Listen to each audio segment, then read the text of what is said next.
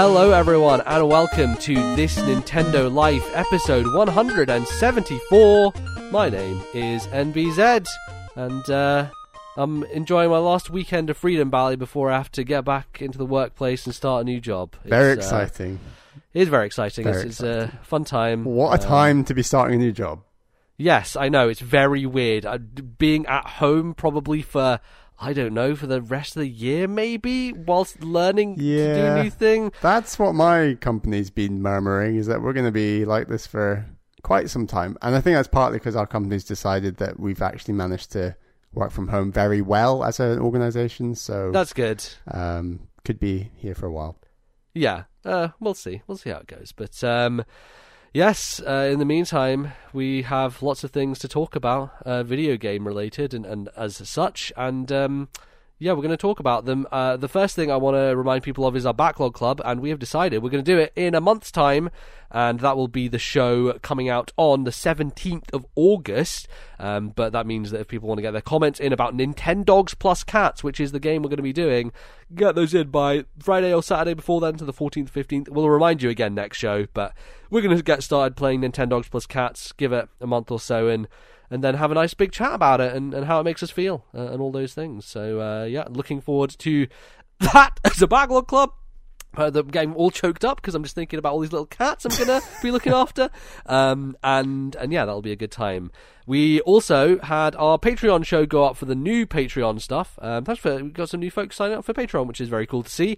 And that show is our first This Nintendo Life. We talked about PlayStation and Xbox and some other video games we've been playing on different platforms. Bally talks about Halo.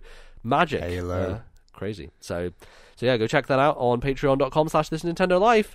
And yeah, and that's probably it for announcements up the top. Bally, what are we going to talk about in today's show? On today's show, the first segment, we will be talking about the games that we have been playing. Our second segment is some emails. And our third segment was a Patreon suggested topic where we're going to be making like our fantasy Nintendo companies and drafting Nintendo IP in each of our companies. So look forward to that. Absolutely. See if I can add some stakes to that. That'll be a fun thing to do. So we'll get to that in a bit, but let's kick things off with video games. Bally, look. All right. So it's been a while. It's been a long time. This is going. Back in February, Bally was like, I'm going to play Chrono Trigger. And I was like, yes! Chrono Trigger, Bally, here we fucking go. The greatest RPG ever made. You'll love it. You're going to burn through this thing. It's going to be great. Bally then proceeds to buy an Xbox One and forget Chrono Trigger exists. And we're now in July?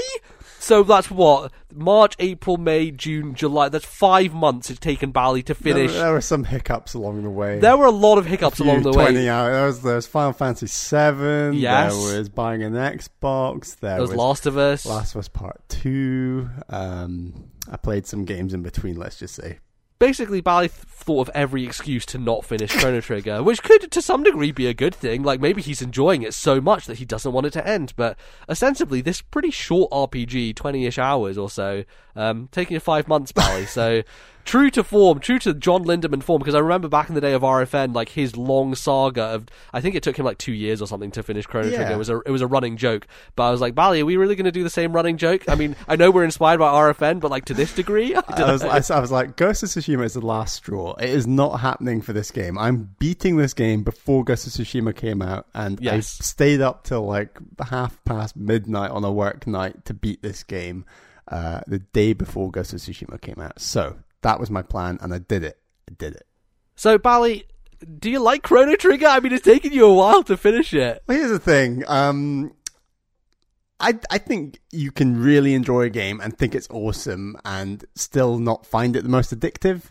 And sure. I think that's probably how I feel about Chrono Trigger. I think that speaks to how long it took me to beat it. But I think it's a really great game. I think it's awesome. I loved it. But yeah, there was just something, and this isn't maybe a slight as much on Chrono Trigger, but most JRPGs I do find have a lot of mental hurdles to like play more of them. And, right. You know, I don't, it's not my natural state of being when I'm in a game necessarily to be playing JRPGs or RPGs. And, I guess my favorite JRPG, everyone knows, is Octopath. I beat that game in like 3 to 4 weeks, I think, and that's very unusual for me. I think that's also helped by the fact that it was a new game that had just come out, right? It was, that same with Final Fantasy VII, which is technically a JRPG, even though the combat isn't turn-based. But I think when something is fresh and hot and new and everyone's playing it, there is that momentum that will naturally carry you through it, as opposed to it's an older game you're personally going back to. Yeah, totally. And like, there have been a lot of things coming out this year, and there are games I want to play, and I always try and play short games alongside long games, and when I'm playing a long game and then another long game comes along, one of those is always going to get butted. And unfortunately it was Chrono Trigger for large portions of this year, but like I said, I really enjoyed this game. I played it in more or less 4 chunks where I basically play 5-6 hours, stop for a month, play another 5-6 hours, stop for a month, and that's how I kind of got to I think I beat it in like 22-23 hours, and I did do all like the side quest stuff at the end before the final boss. Was that along the pace of Min-Max's Deepest Dive? Because that was the other thing that was happening at the time, is Min-Max were doing their Deepest Dive on Chrono Trigger, and that's kind of why you started it back in February, or something that kind of gave you a bit more momentum to start it. Which reminds me, I need to watch the final part of that. But yeah, no, that's kind of why I started it then, and yeah, I didn't obviously keep up with them, and yeah, things just got in the way, and hey, I've beaten it. I did kind of segment it a bit alongside them, but then their final part 3 is just like the second half of the game, more or less. I think they messed up some of the timings on that. But yeah. I think this game makes a lot of really bold choices, which I really respect. First of all, I think the art style is fantastic, and I think what's bold about it is that the pixel art, I think what makes the pixel art so strong is that the sprites are so large. I think that and it's not just the sprites of the characters, but the sprites of like the environments, the trees, the buildings, this sorts of thing. The game's not scared to really zoom in the camera, as it were, and have really large sprites for enemies and the characters and the environments. And I think, obviously, this is Akira Toriyama, Dragon Ball Z, everyone loves him, and I think he does a great job with this game. Like, I really think that this sprite design is unlike anything else I've seen on anything Super Nintendo, or even like Game Boy Advance related, genuinely. Yeah. Like, I think it looks incredible, and I know that DS games lose a bit of their color on playing them on 3DS, which is how I played this game. I still think the color really popped. Like, I think it really stood out, and maybe that's quite surprising considering the 3DS kind of nullifies it. So I think from that perspective, it's just such a welcoming game. It's just so awesome from an artistic perspective. And then another bold choice it makes that also makes it a lot more playable is no random encounters. Like, how many JRPGs have I played where you get random encounters? And at times, random encounters can really slow down a game when you're getting from point A to B, or you're retraversing areas especially. I think that's the thing that annoys people the most, is like, yes, I want to level up, and yes, it's important to level up to, take on the bosses necessarily, but this game doesn't have random encounters, and I think as a result of not having random encounters, they can really do some crazy maths puzzles in order to make sure that you're the right level for every stage of the game through almost planned encounters. It just makes it so much more balanced, doesn't it? Like, it means that when you roll into a boss, you don't feel like, oh, I've got to go grind, because the game has naturally built your characters to the point where you are able to take them on. Like, it might be a bit more tricky, and you may have to come up with some different strategies, which you can talk about the combat, but like, you can definitely do a lot of different things with it. But it's just so nice, especially this game is so ahead of its time in terms of so many of its systems. Like, that is one of them. Another one is the fact that all your party members level with you, even if they're on the bench. Cough, Octopath Traveler, cough. One of my biggest complaints about that game. And like, yeah, Chrono Trigger was doing this 20 years ago, and yeah, alongside that sprite stuff, I think it's interesting you compare it to something like Final Fantasy VI, because you're right, like, the camera in that game is far more zoomed out, the sprites and the characters are much smaller on the screen, which I guess for the scope of the world is impressive in 6, but this game focuses, I guess, more on a smaller world, but it always changes because you're seeing it in different eras of time periods and things like that, so allows it to look a bit different. I'll just focus one more point on something mechanical, and then we can talk more about like the world and the story. And I do think that the fight system is a really neat evolution on a very simple. I think the fight system in something like Final Fantasy VI, or even like an Earthbound, it's incredibly simplistic. It's like you got your magic, you got your physical attacks, you can use and it kind of like it kind of is very standard for that kind of JRPGs at the time. I think the tech system is a really natural, smart evolution on that basic mechanic where characters learn techs, and you've got like, I think you can learn like tech points from enemies, and these are separate to like standard experience points, which I think is really great. So you are still getting some benefit of mixing up your party in terms of techs, I believe. Whereas in Final Fantasy VI, it's just kind of like this one linear form of leveling for your characters, I guess. So the techs are so great because there's real unique dual techs and triple techs that are used between different party members. So you have 3 party members, and any 2 or 3 of those party members can do these dual tech things that thematically play into the character, where, for example, Marl is like an ice magic user. So she can make Chrono have a crazy ice sword attack, and that's a dual tech, for example. But hey, if you've got Frog in there as well, they can like jump off Frog with the ice sword attack and use like this crazy powerful triple tech attack. And it's like thematically fitting, like it's a great way of matching mechanics to like thematic magic users and, you know, ideas like that, where and the party just like working together in a fight, basically. Exactly. And a character like Frog, I think, who's one of my favorites. So my party was Chrono, Frog, and Marl for like maybe 90% of the game, or as much as you can use those characters. And I love a character like Frog, where there is such an emphasis on him, his history with the sword, the Masamune, but also he's a frog. He's got water attacks. Like, that's just a really simple thing that I'm like, yes, you want your frog to be able to use water attacks. That makes sense.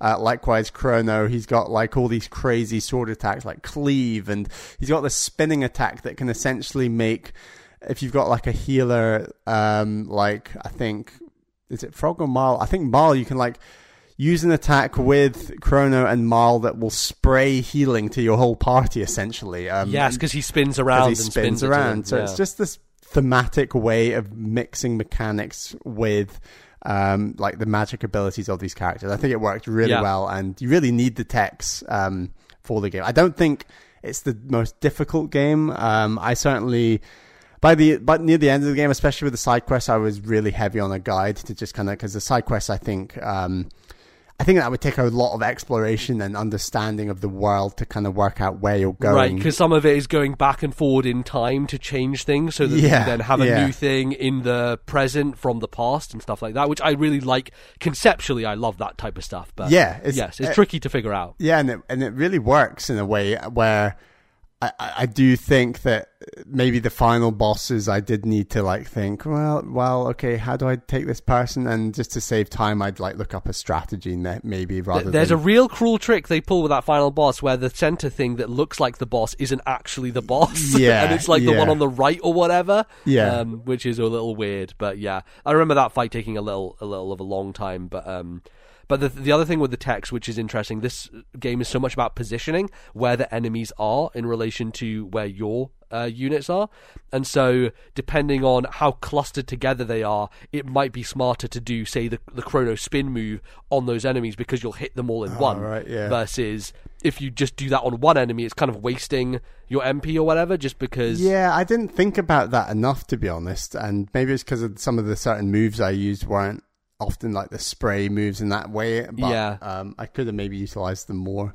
It's part of the reason I used Isla in my party every single time, as much as possible. So my party was same as yours, but instead of Frog, substitute in Isla, and her and Chrono have a crazy go across the screen move where she kind of flies like Superman across the screen, and there's a certain boss, I think it's like the giant T-Rex or something, where you go across and it kills both of his hands and it hits his head in the center as well, and that move just crushed that for me. So there's certainly, like, positioning was a big deal in terms of my play style and who I chose and things like that. Yeah.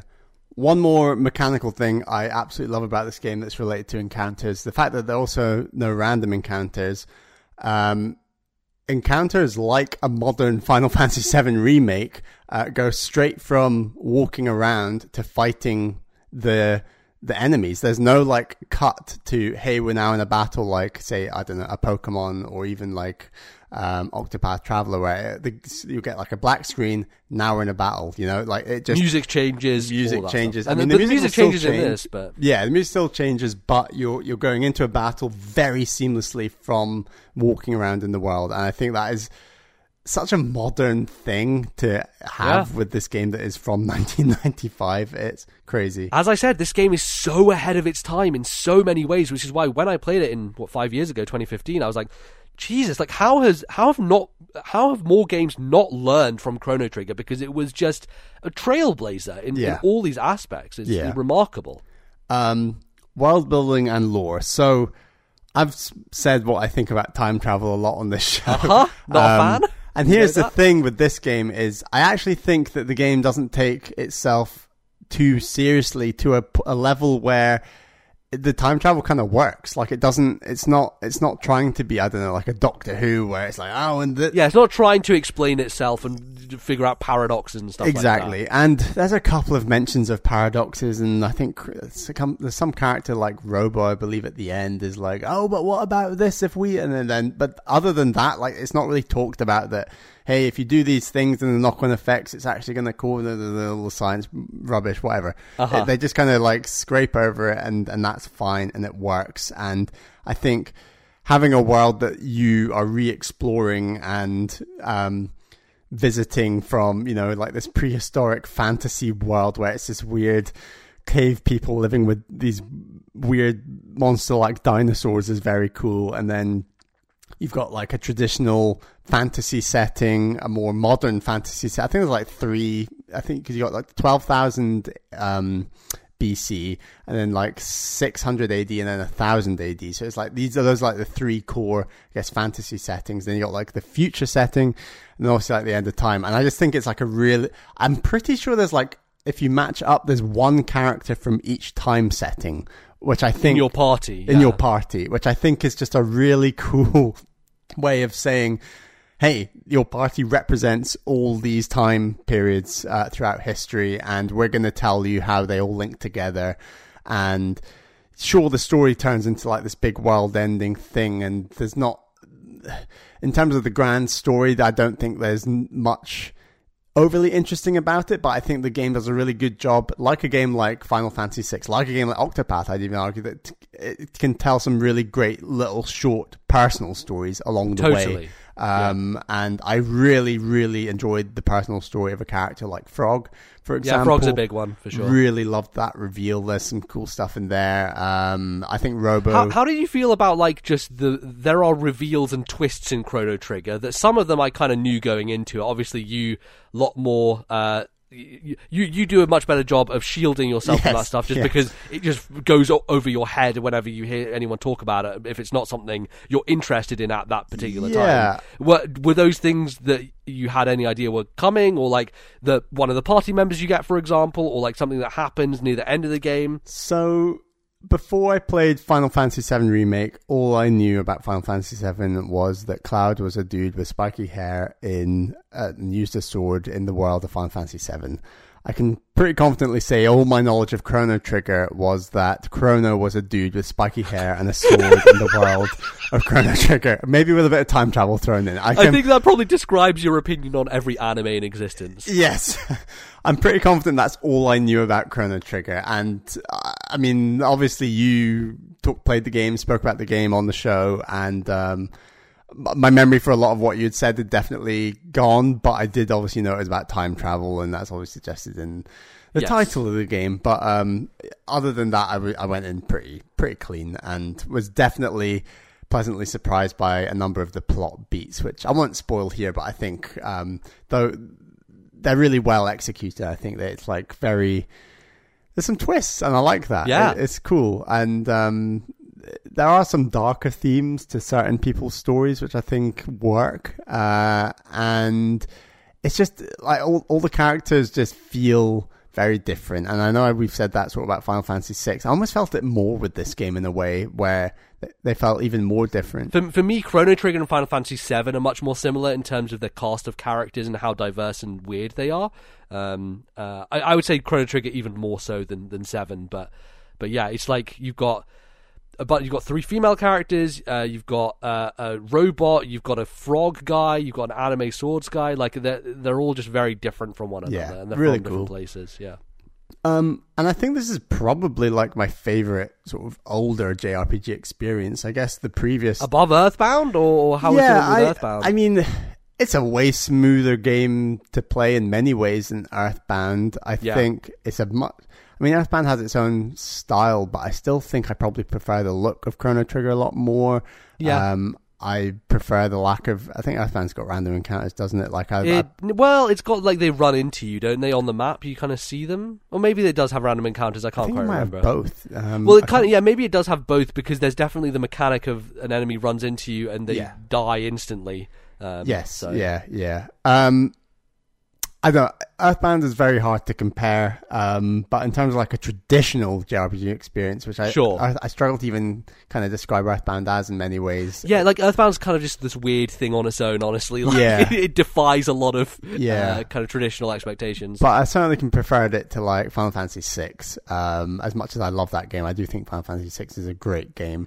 I always go by the idea that Final Fantasy VI to me has the far more interesting narrative, like in terms of its characters and its setup and its world and its history. I think its writing and some of that stuff gets a little weird just because it was an old translated game and hasn't really been updated since. The nice thing about the Chrono Trigger version on DS, which is the one that you've been playing, which we didn't mention, but I think people assume that, is that they had the chance to maybe update some of those things if they did have typos and bad translation things that happened in the original Super Nintendo game. But I would say that Final Fantasy VI as a story with like a core cast and villain probably is a bit stronger, whereas I think overall as a video game, Chrono Trigger for me is far superior. So. Yeah, no, I think I agree. And then I was thinking, this came out in 1995. Could you imagine a world in which we played Chrono Trigger before Pokemon? Because when you look at like sprite design and what this game does with like its battle mechanics and everything, like Pokemon's great. I think Red, Blue are fantastic games. I think they have even stood the test of time, but and I think that world almost feels even bigger. But when you're talking about like storytelling and bringing in like how colorful Chrono Trigger isn't fair because it's a Game Boy game on Pokemon. But that's the thing, is like this is essentially back in the day. This is what console games were. So it is like comparing, I don't know, Ghost of Tsushima and Mario 3D Land, right? It's not really a favorable comparison. Yeah. I just think it'd be really interesting what we thought of Pokemon having had experience of some of the traditional JRPGs like this game or Final Fantasy VI or even Earthbound. Like I think would have been very exciting. But for sure, I'm glad I finally played it. Ticked it off the games that MBZ wants Bally to play list, which is an ever dwindling list at this stage.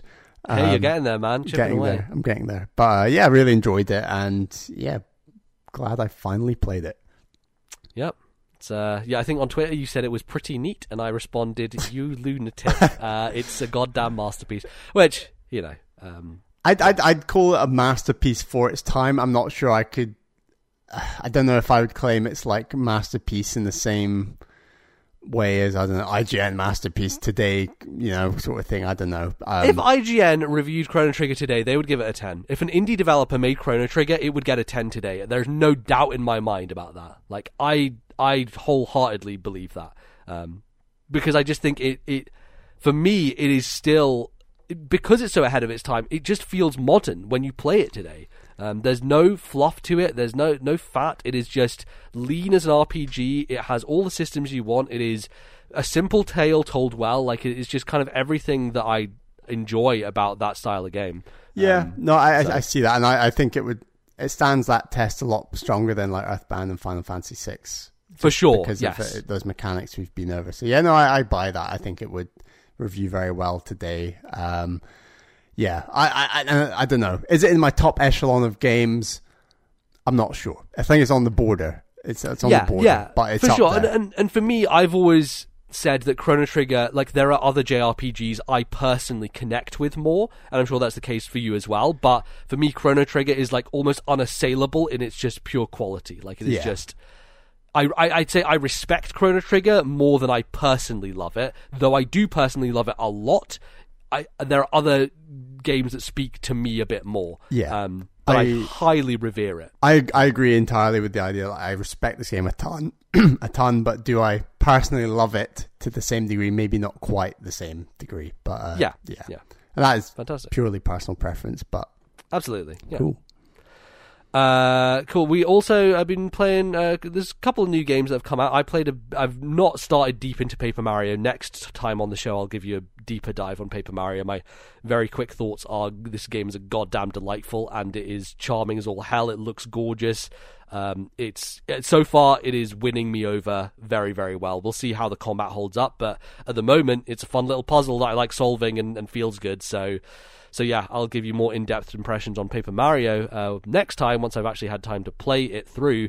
But we've both spent a bit of time with Ghost of Tsushima as well, which I'm sure we'll talk about on next month's Patreon show. We'll go a bit more in-depth on the full game. But Bally, how are you feeling about Tsushima so far? I really love Japan, if people hadn't heard about that before. And I was very excited for this game. And I think they'll nail the Japanese stuff. I think it'll feel fairly authentic. I think it'll feel very cool, very traditional feudal Japan. I'm excited about that stuff. I was concerned about how enticing the gameplay and especially the combat would be. And about 4 or 5 hours in, I am absolutely loving the combat. I can't claim that I'm doing anything particularly stealthy so far. I'm very much samurai, facing my opponent down, looking them in the eye when I kill them, kind of thing, and I am absolutely loving it. I think that the number of moves and that you have and the way that they're implemented it's a really, really incredible fight system, especially for like an open world game. It just feels very, very impressive, with the stances, the skill points, the weapons that you can throw in there. It's a very satisfying game so far. Yeah, and I think a lot of people have complained about its kind of generic open worldness. And like, yeah, it is another one of those, but for me, the thing that sets it apart is it's a place I like existing in, and I really like the mechanics of it. So as opposed to something like Horizon, where the world was gorgeous in Horizon and like there was an interesting story, for me, I didn't enjoy playing Horizon. And so that's why the generic open worldness of that game grated on me a lot more. And I think it's the case where if you're into a setting, if you're into a vibe and how a game feels, then that stuff is not as important, right? Like, it kind of gives you more of an excuse to keep playing the game and stay in the world. So for me, Tsushima is hitting far harder than a traditional one of these usually does, partially because I think Sucker Punch make games that feel great to play and are, as I was talking to you, Bally, before, it feels like every single design decision made in this game, or decision made about how the game plays, is in service to the player and making them feel good and making things easy and smooth. It is the antithesis of a game like Red Dead Redemption, where it feels like you're walking through fucking sludge, and every little drawer you have to open, pick out a thing, turn it around in your hand 17 different times. It feels like Red Dead Redemption 2 is like self-masturbatory to a degree that I just distastefully hate. And it's because it just wants to show you a vision of like, look at this cinematic operatic thing, versus Tsushima's like, hey man, we're a fucking video game. You can just hit the R2 button when you're flying past a flower in a field, and somehow Jin Sakai will just pick it up. I don't know how he does it, but it just evaporates into his inventory. But I think the game is still very cinematic and operatic in its own way. Yes. That works. Like, totally. Like the duels when you're facing off against people, it certainly does that vibe. Yeah, you can emphasize gameplay and still do something cinematic operatic. I think the showdown mechanic is very well staged and looks cinematically incredible, but at the same time, from a gameplay perspective, is great. Let's time that slash. Let's let these enemies approach me and then slash them like a samurai. It looks beautiful, and like we've seen a ton of GIFs of Last of Us Part 2 with like little gameplay sequences that I think are really cool. And we're now seeing like a really neat wave of Ghost of Tsushima ones where you can just do some really clever, well-timed counter-attacking and slashing that just looks incredible. Yeah, I think that's Sunny Legend, who he basically does these incredible GIFs mainly for Sony first-party games, and is very, very good at making games look cinematic. You see some of his stuff he does with Tifa in Final Fantasy VII, and I'm just like in awe of those GIFs. They are just remarkable. So yeah, but yeah, as I was saying, I think when you take things like picking up resources, which is just like clicking a button real quick and they kind of evaporate into your inventory. The resources are just like have this glossy white flashing. Yes, so they're really easy to read in the environment. Sliding down ladders, like there's one of those things in video games where it's like, okay, climb a ladder slowly, then climb it down slowly. Every time in a video, I'm like, why don't you just slide down the ladder? And Sucker Punch is like, yep, you just slide down the ladder. When you call your horse, it just teleports right next to you within like 1 second. Instant healing when you press down on the D-pad. Using the wind to guide your direction, you just swipe on the touchpad and it shows you. Every single part of this game is built to make it easy to play and fun and just keep you engaged. And for me, that's like my type of video game. And though it is very like, maybe it loses something in terms of, hey, the writing's not as good and the voice acting's not like up to the level of something like a Last of Us, which is a very hard comparison to make. For me, it's a much more enjoyable video game, and like I'm already liking this way more than playing Last of Us, honestly. And I think so far for me, the story is actually quite interesting. Like it's not, it's not top tier video game story, but it's better than serviceable, and I think that's really cool. I think like the smaller stories of like the people you're meeting and their own personal side quests that you start going on, they're actually quite good, and I am invested in some of those, so that's pretty cool. Other thing I wanted to bring up is a lot of these games, since I guess the Batman Arkham series, have relied on the quote-unquote Batman vision, or like Witcher Sense, which is like you press a button and it shows the environment in like a different way. It kind of has that in like the enemy stealth stuff where you press the touchpad and it highlights enemies in red and things like that. But there are a lot of missions in this game, as is like generic open world design, which is follow this path to find somebody. And it doesn't rely on those types of mechanics. It just makes you look at the ground, and often the path is like through a kind of area of grass and you're following foot tracks, and it kind of lets you naturally do it as the player instead of turning on a Witcher vision in order to do that. So I thought that was just a smarter way of implementing it without having this kind of, I don't know, supernatural sense that Jin somehow has or whatever, which is pretty cool. So yeah, I'm sure we'll talk about it a lot more next month in August on our Patreon show. Maybe we'll do a spoiler cast for it, who knows. But yeah, so far, very, very good. Very impressed by it. And then I have been playing Bug Fables. The Everlasting Sapling, I think, is the subtitle. Which, sure, like there's the generic, here's the MacGuffin we're going after, basically. So in the wake of Paper Mario and everyone being annoyed by Paper Mario not being an RPG anymore and blah, blah, blah, I've made my peace with that, honestly. Like, I'm like, all right, fine, then they just don't want to make that. That's fine. It's okay. Nintendo Intelligent Systems, do what you like with Paper Mario. It's another one of those games in the wave of independent entries like Golf Story, like Wargroove, like Stardew Valley, where indies are going out there and being like, Nintendo doesn't want to make these old games people like anymore. How about we make one of those? So Bug Fables is basically this team's attempt at traditional Paper Mario. When I say traditional Paper Mario, I mean games in the vein of the first one on Nintendo 64 and Paper Mario The Thousand Year Door on GameCube, which is to say turn-based combat that has button presses that you activate to defend yourself or to jump on people. It's kind of the way all Mario RPGs have been, from the original Super Mario RPG on Super Nintendo all the way to the Mario and Luigi series. Paper Mario does the same thing, but this game goes so far as to have badges, which was a big deal in those games. It has, when you level up, you choose between your MP, your HP, and your medal points to see how many you can equip to yourself.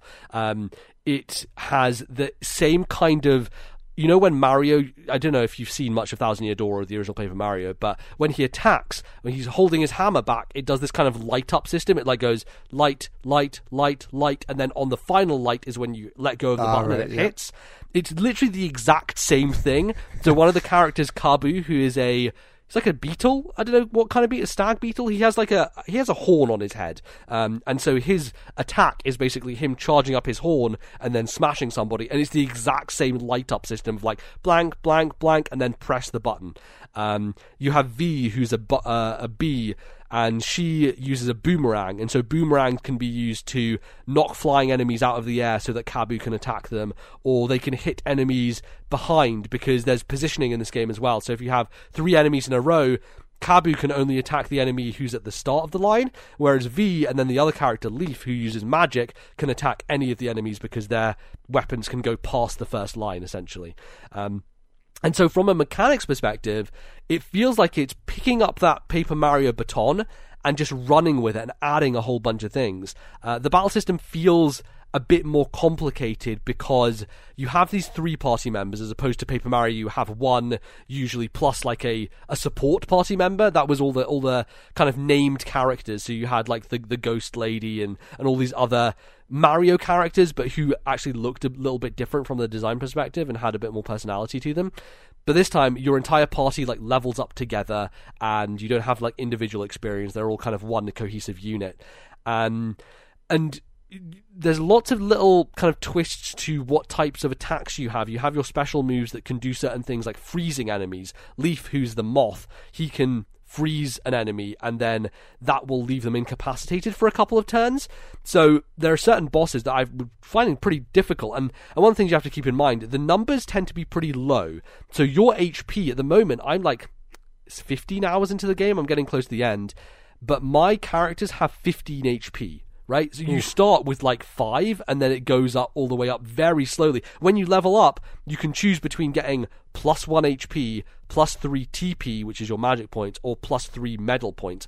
And so plus 1 HP is a pretty significant boost when you're talking about these kind of low numbers. It's not Final Fantasy where you're getting up into the thousands of damage and stuff like that. Which means that certain enemies, when you take them on, just even regular enemies, if they hit you for like 3 damage, that's like a significant amount of damage. Like usually you would be like, oh, that's nothing, but because of the scale here and how things are working, it can be quite significant. And they do a decent job of putting save points and healing points at areas where you would need them and things like that. But there's certainly a lot of juggling of, oh boy, I need to make sure I conserve some of my mana to use it at a point where a really hard enemy comes versus just taking the hit here a couple of times. And a lot of, defending against stuff, getting your button presses timed correctly in order to block stuff.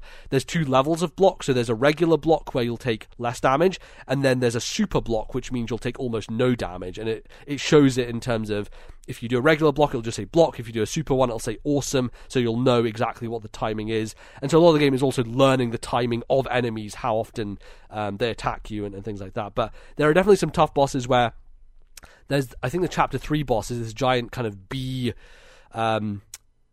flying ship type of sentry unit, and one of its moves when it gets lower down in health is to just charge at your entire party. And if you're not ready for it, because you've never seen this move before, it'll go through everybody and it'll do like 7 or 8 damage to everyone in one hit. And I was like, oh boy, like I wasn't prepared for that. So it made it so I had to redo that fight once or twice because it was a bit tricky. And I was looking up, because it felt like I was like, man, I was doing barely any damage, and it was kind of tough. And there's definitely ways you get around it. As I was saying with the freezing strategy, someone mentioned online, like, okay, attack him with 2 characters, then on the last turn use Leaf with your magic to freeze him, and then he won't get to attack that turn. He'll fall to the ground, and on your next turn you can start with Kabu doing a heavy strike, which usually does 5 damage, but because they're frozen, it'll do an extra point of damage. So it was this, I found a strategy that worked, and I'm like, oh, okay, I see that there's definitely, you need to be a bit more creative with your combat and what you're doing, and sometimes you won't be able to hit an enemy, so you can pass your turn to another character. For example, if there are flying enemies in the air and you need to use V to take them down, but she's already taken her turn, you can be like, okay, Leaf, I don't want to use you this turn, I'll just give your turn to V so she can take the enemy down out the sky. So there's a lot of ability to kind of shake things up. You can change your own positioning, so your positioning matters in terms of how much defense you have. So I usually keep Kabu out in front because he has the highest defense, and keep V in the back because she gets hit quite hard, and you can twist them around to kind of get in the right position and things like that. And you get bonus things like if you are able to hit an enemy before you fight them, because they're all out on the field, you can knock into them, you can throw your boomerang at them, then you'll get 2 attacks in that first turn versus just 1. So it feels like Paper Mario, but it feels jacked up. It definitely feels like a bit more on steroids, like it's added a lot more to those systems. I should mention, I've never played the original All Thousand Year Door. All my knowledge of it comes from watching people play through it back when I was watching a bunch on of N64. Yes. Well, so Paper Mario 64 was the first one, and then you had Thousand Year Door, which was GameCube. And I've watched a full playthrough of the first game. I've seen, I think, half of Thousand Year Door. I've seen people stream it before. I've watched people play through it, so I have a good idea of what those original Paper Mario games are and why people like them. And I think part of the reason people like them is the characters, right? People like that you have these weird Mario enemies, and there's a bit of controversy recently about this interview that Tanabe did with I can't remember who, but he was talking about how Nintendo have mandated it so that you can't really change Mario enemies anymore. So you can't have like Goombella or Goombario, who were named like versions of Goombas, but like Goombella had like a ponytail and she had this ability to like spy on enemies to see their HP and stuff, and she had personality and she was her own character. She was a Goomba, but she was her own character. And it seems like Nintendo just aren't allowing that anymore. So in Origami King, but you can stick 3 Goombas in a doctor's jacket and make him Dr. Goomba. Make him Dr. Goomba, Dr. Baby Wario, for God's sake. Don't like these double standards.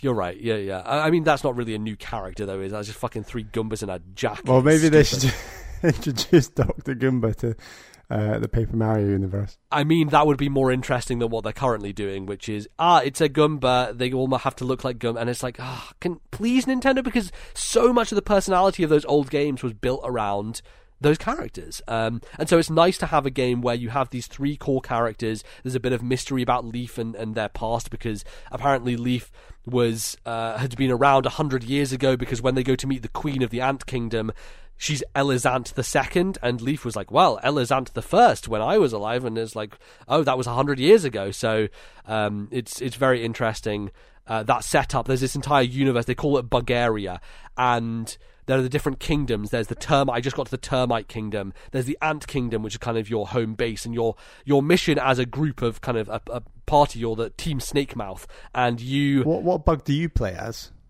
So the 3 bugs you have, I've explained, are Kabu, who's like a stag beetle, right? V, who is a bee, and Leaf, who is a moth. Okay. So you're kind of 3 characters from different kingdoms, essentially, all come together, and your team is tasked with getting all these old artifacts, basically, for the Queen.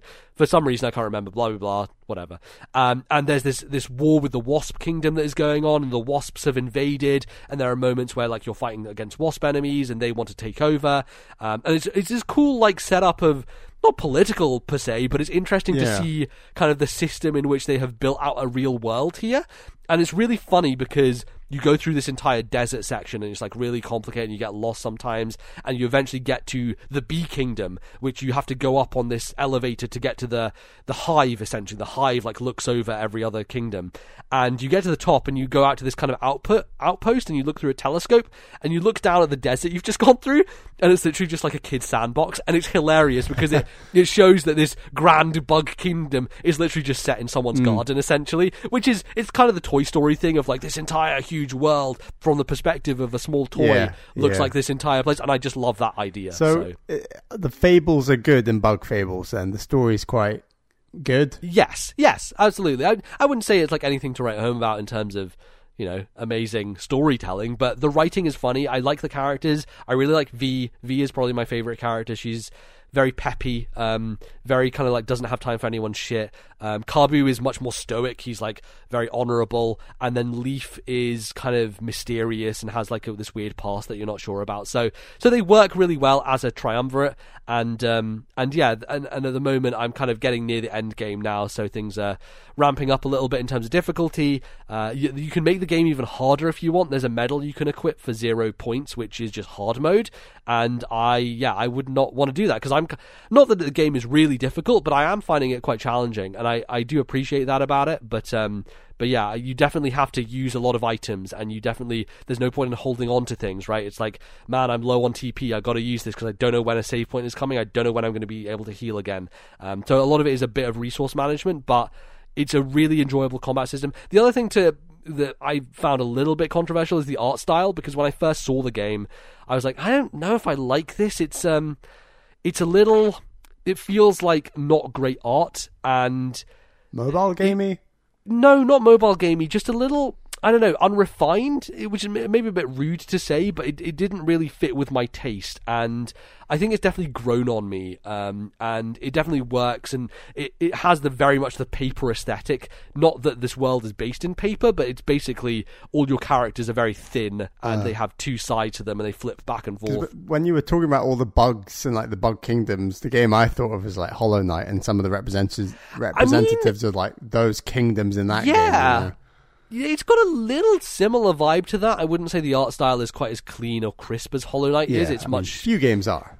Yes, for sure. But like it was a little bit of a stumbling block when I first started the game. But like you kind of get used to it, and it doesn't look bad. It's just it's not necessarily my aesthetic. So yeah. But you know what? If you're one of those people who are very annoyed by the new Paper Mario, and you're not going to play it, and you're like, I don't want to support Nintendo for doing this thing that I don't want them to do, blah blah blah. That's fine. I totally get why you don't like it, but if you haven't played Bug Fables yet, it's like I think $20. Also, I should mention I got sent a review code for Bug Fables, so thank you to the developers for that. But yes, you can go get it on the eShop, and it's really good. It's just I wouldn't say it's like doing anything that particularly special. One of the nice things about it is it does kind of have dungeon puzzles as well, so almost Zelda-esque dungeon style things where each character has different abilities. Kabu has the ability to knock objects with his horn. He also he later on gets the ability to like crash through boulders and also dig himself underground, so you can like explore underneath areas. And then V has the ability to throw her boomerang, and you get an upgrade for the boomerang which lets you hold it in place so that you use it to kind of rotate things around, and there's lots of puzzles involving that can get a little bit janky. Like, it's not the most perfect in terms of its puzzle design. Sometimes it feels a little clunky. There's a certain stealth section I got to where I have to move this boulder around, then I have to freeze this block and make sure the enemy doesn't see me while I'm doing it, because if they spot me, then I'm out of stealth and I have to restart the section again. I need to make sure that I get everything lined up and rotate this thing with my boomerang and make sure I don't get caught the entire time, and if I get caught I'm going to have to refreeze the thing and do it all over again. Like, I wish they had a bit more checkpointing for some of those longer puzzles that just feel a bit like, alright, fine, I keep on doing it just to get it perfectly right that first time. But I like the variety of it. It does break things up a lot more, and it means you're not just fighting enemies. You're not just going through dungeons. A lot of it is wayfinding. A lot of it is just figuring out little environmental puzzle stuff to get you from one place to the other. And yeah, it's really strong. I really like it a lot. It as a package, it is absolutely the successor to traditional Paper Mario that people wanted. Like, it follows in the footsteps of Wargroove and of Golf Story, of being a really good independent one of those. So if you are one of those people, I highly recommend it. And I've not finished it yet, but I'm getting close, and yeah, I've really enjoyed it. How do you think the developers felt when Paper Mario Origami King was announced? I don't know. I think to some degree it's a blessing for them, right? Yeah, no, I kind of looked at it in a positive light, but just the timing seems impeccable. Well, the thing is, the timing isn't actually that impeccable. It's just the timing for the Switch release, because this game technically came out on Steam last year. Right, okay. But for whatever reason, it didn't hit anybody's radar. And so this year with the Switch release, I think the thing that really skyrocketed it was they contacted Arlo, #1 Paper Mario fan, and gave him a review copy. And that's how I heard about it. I saw his video and I was like, what is this game? And Arlo gave it like 7 out of 7. He's like, this is the true successor to Paper Mario I've been waiting for 10 years or whatever. So I was like, oh wow, that's really high praise for this game I've never heard of before. And so that was its Switch release. So when it came out on Switch, he reviewed it, and I think that's what put it on a lot of people's radar, which is very cool. And I think now people are picking it up and discovering it, and that's great, honestly, because it deserves to be discovered. It's really, really good. So yeah. Cool. Well, I think that is going to wrap us up for segment number 1. Don't go anywhere. We'll be back after the break chatting with you about some of your emails. Don't go anywhere. We'll be right back.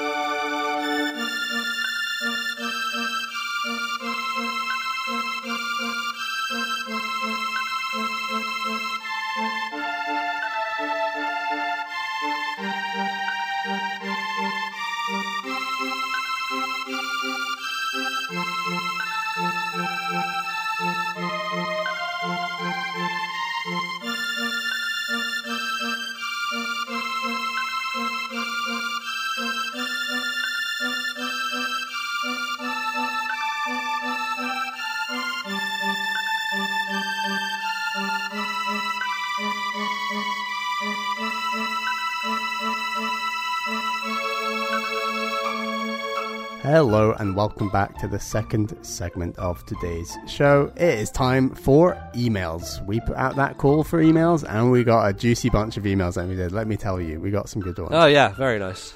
If you would like to send an email into the show, please send it to thisnintendolife@gmail.com. That is thisnintendolife@gmail.com. Or you can post a comment, a question in our Discord server. That would also be hugely appreciated. Our first question is from Chariot Goblin, who says, "Hey, this Nintendo Life. Super Smash Bros. Ultimate is truly the ultimate Smash Bros. Game. Nintendo has many franchises and it got me thinking about Nintendo's catalogue as a whole.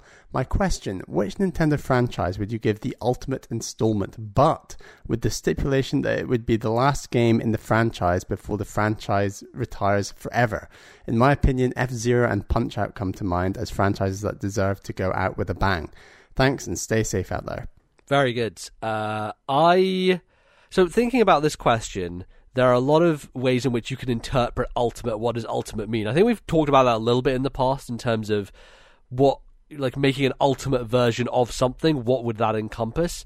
And for me, it would be about taking these ideas from all the different types of games within a certain franchise and amalgamating them to some degree. And you could, in some ways, you could call Fire Emblem Awakening Fire Emblem Ultimate because it was that entry in the series that took all these characters and you could recruit all of them, and it would basically put every single idea from the franchise previously back into that one entry. And so that's... Initially, it was also meant to be potentially the final, right? Exactly, yeah. So this is the exact scenario that it would have been the ultimate entry, which would have been its last one, and that's why they basically just threw the kitchen sink at it. Turns out it was so successful that it continued to become one of Nintendo's top franchises. So that's a good lesson, I guess, for Nintendo in terms of some of their other dying/dead things and what they can potentially do to revive them.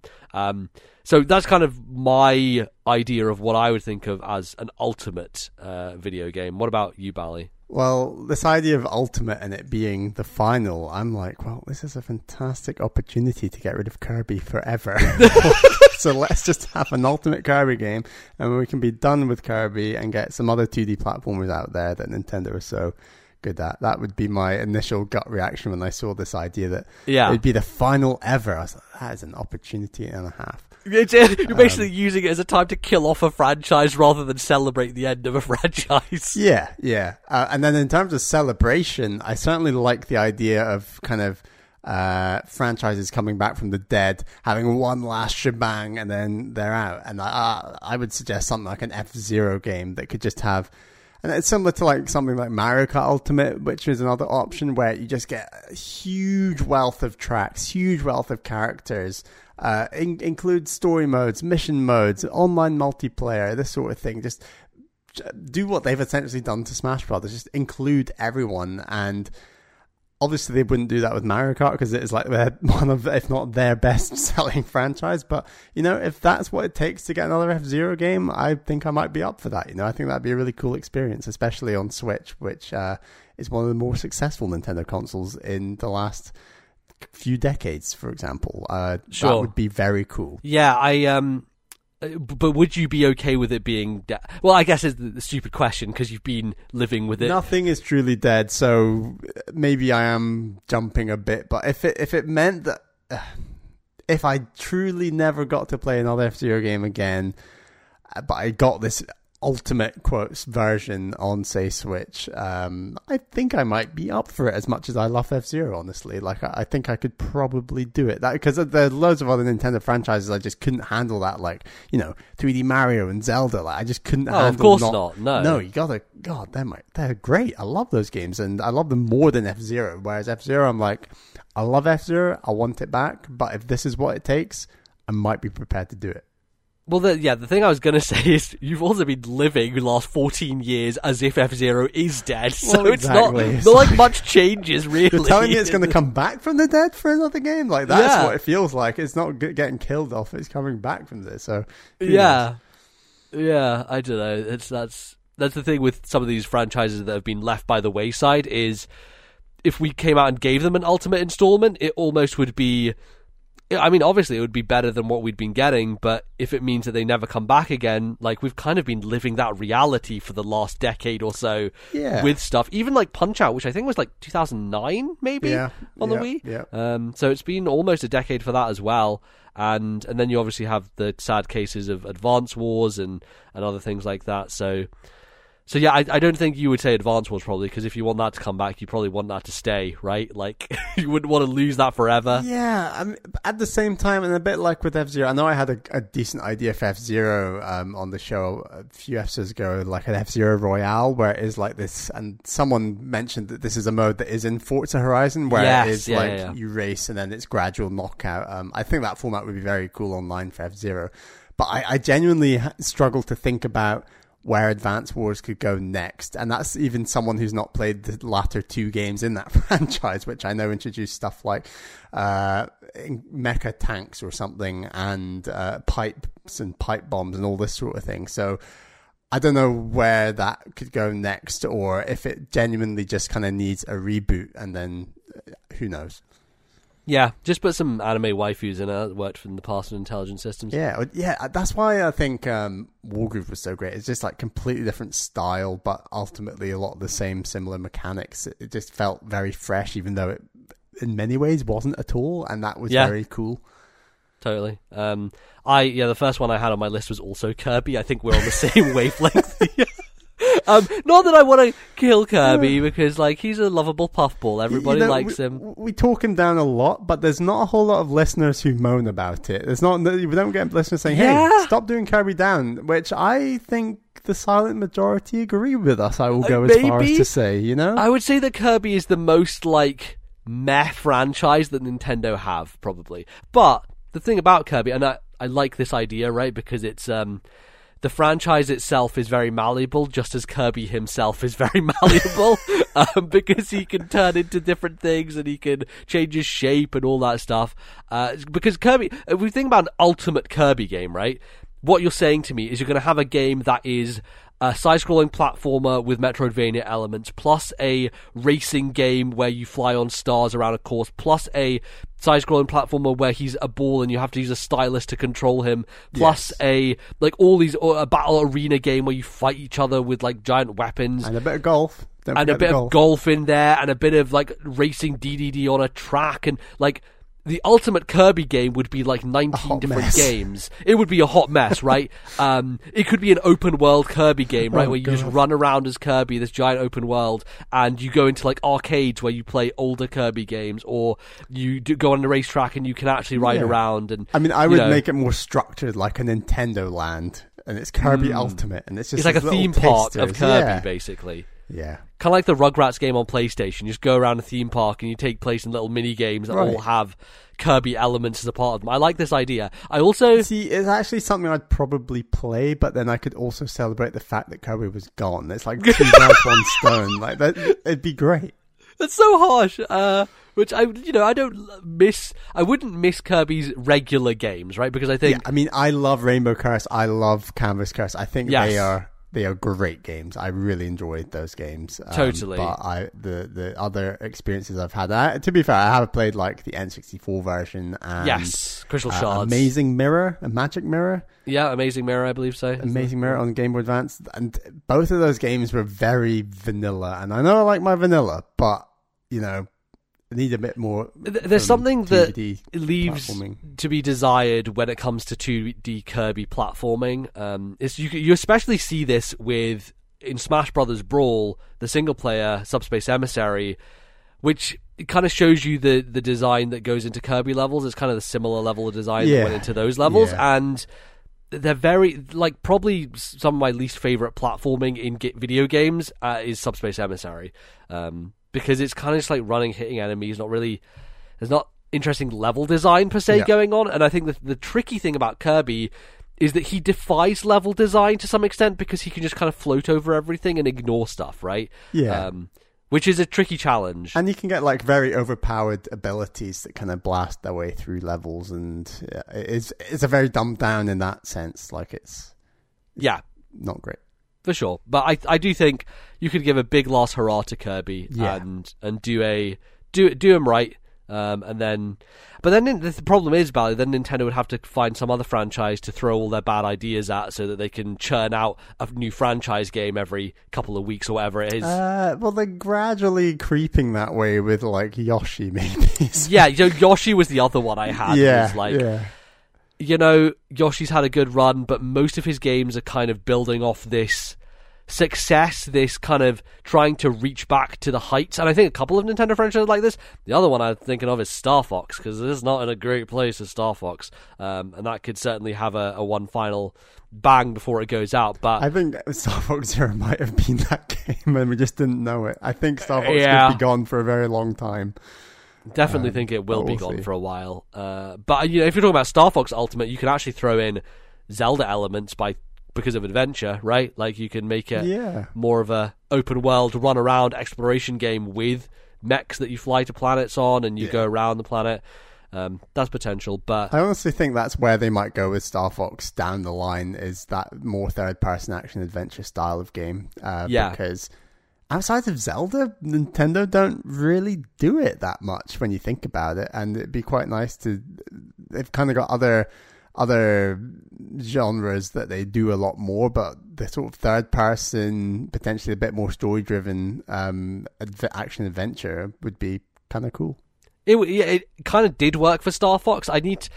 Star Fox Adventures is one of those games I have to go back to at some point and revisit. And I think it's a lot rougher than you think in your head, and I'd be excited to see your reaction if you play through it.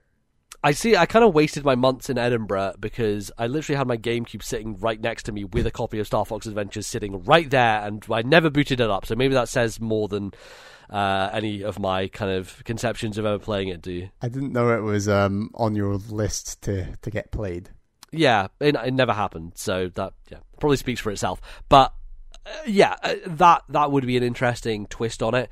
But I compare Yoshi and Star Fox because they're kind of the same ilk in terms of there was this one groundbreaking game, and every subsequent entry has tried to ape it or do it again or try to recapture it, and none of those entries have kind of managed to do the same, right? You've got Yoshi's Island, you've got Star Fox 64, and both of these kind of paragons of like Nintendo classic lineup, and every subsequent entry has been disappointing as a result. So so I don't know what you do with an Ultimate Yoshi game, but I don't know. The last one I would throw out is Wario Land.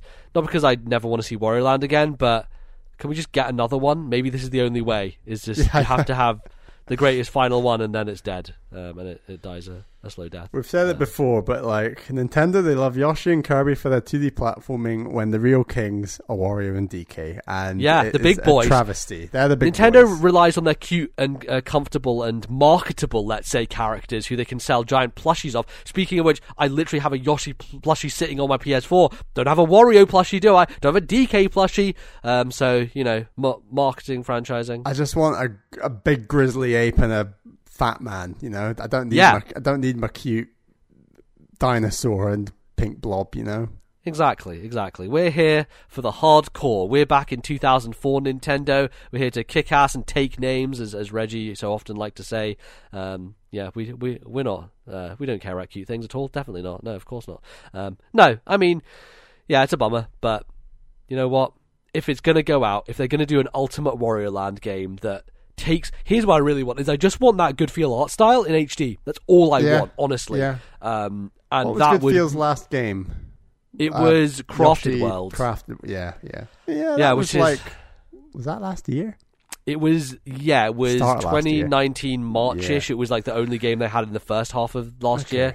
That's a shame. I thought we were closer to the next Good Feel game, but never mind. No, but they work relatively quickly, right? I think Woolly World was a 20... Yeah, because they make the same game twice. Yeah, that's true. Woolly World was 2015. Maybe they do work quite slowly, because I remember Crafted World being announced and then it taking forever for it to come out. Or maybe that was Woolly World being announced and then it took forever for that game to come out. Woolly World, like 2015? Maybe. Yeah. But now they've done 2 Yoshi games, I think Nintendo can give them a different franchise, right? Like, I feel like it's around the corner, so we'll see. I think Wario and DK are due. Yes, they are. So hopefully we'll see them very soon. But yeah, Our next email is from Beking, who's from Sweden, who says, "Hey guys, I know you both are very into different types of food. I mean, you did a whole episode about it on Patreon. I was wondering what are some of your favorite depictions of food in a game? It can be how accurate it looks or sounds, or it can maybe have something to do with how it ties into the story or a game mechanic. I'm looking forward to your discussion and hope that I'm not stuck somewhere hungry and not able to eat whilst listening to you tackling this topic. Greetings from Sweden." Well, bad luck, BK, because we're just going to talk about all the juiciest foods you ever laid your eyes upon, ever heard about. There's lots of food in video games. Well, when I think of food, in media generally, this isn't video game related, but maybe it is. I don't know if there's a video game of this anime. The first thing that comes to my mind is Food Wars, the anime, when I think of depictions of food in media, because it might be the best looking food I have seen in any form that isn't actually real food. It's just astonishing, and I can't watch that show without having something to eat afterwards, because otherwise I lose my goddamn mind, because it's just ridiculous. You have good access to some high quality Japanese food after watching that? No, not always, which is the problem, which is probably why I'm not caught up on it yet. I'm behind, season 4 or whatever. Got to catch up on Food Wars, but my god, like, the way that they make meat look, like the meltiness of meat and like softness of like Wagyu beef, Jesus, never have I seen food look so good in a media property. So that's not video games, but I just wanted to mention that at the top. If you ever feel like you're hungry, do not watch Food Wars. It's a bad idea. It's a very bad idea, because it's fantastic. The other one for video games, the one that comes to mind, which I've not played the game, I'm hoping to. By the way, okay, I just side tangent here. So you know how I couldn't play Final Fantasy 15 on my Game Pass because it wasn't booting, whatever, and I re-downloaded it like 3 times? Mm-hmm. When I was playing Streets of Rage 4 on my laptop, the exact same thing was happening, and I was like, for fuck's sake, I can't get it to play. And so I googled if people are having the same problem, and I found a forum thread or a Reddit post where people are having the exact same problem, where it come up with this black box and it wouldn't load up.